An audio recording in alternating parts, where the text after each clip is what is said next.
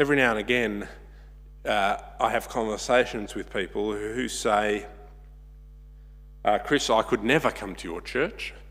I say, oh, says who?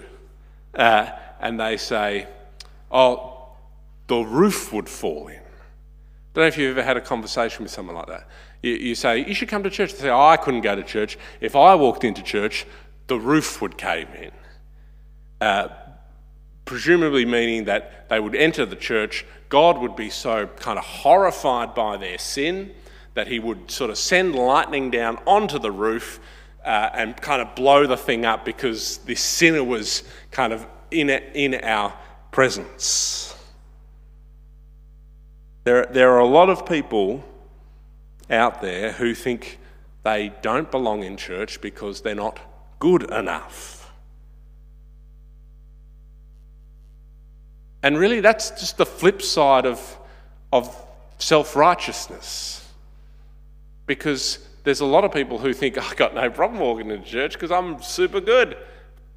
The sun would probably come out and the roof would open up and we'd all have a grand old time because God would be so happy that I'd graced his church with my presence.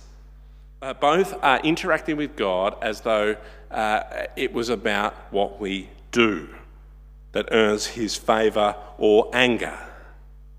But Paul lays it out clearly for us.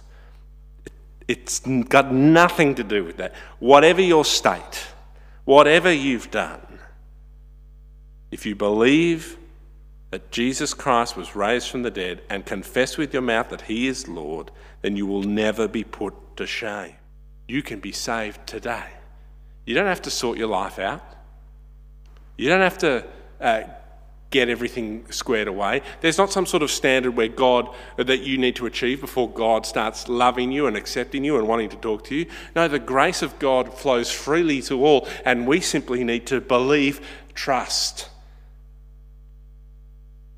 And God brings righteousness and salvation and takes away our shame. There's no better news.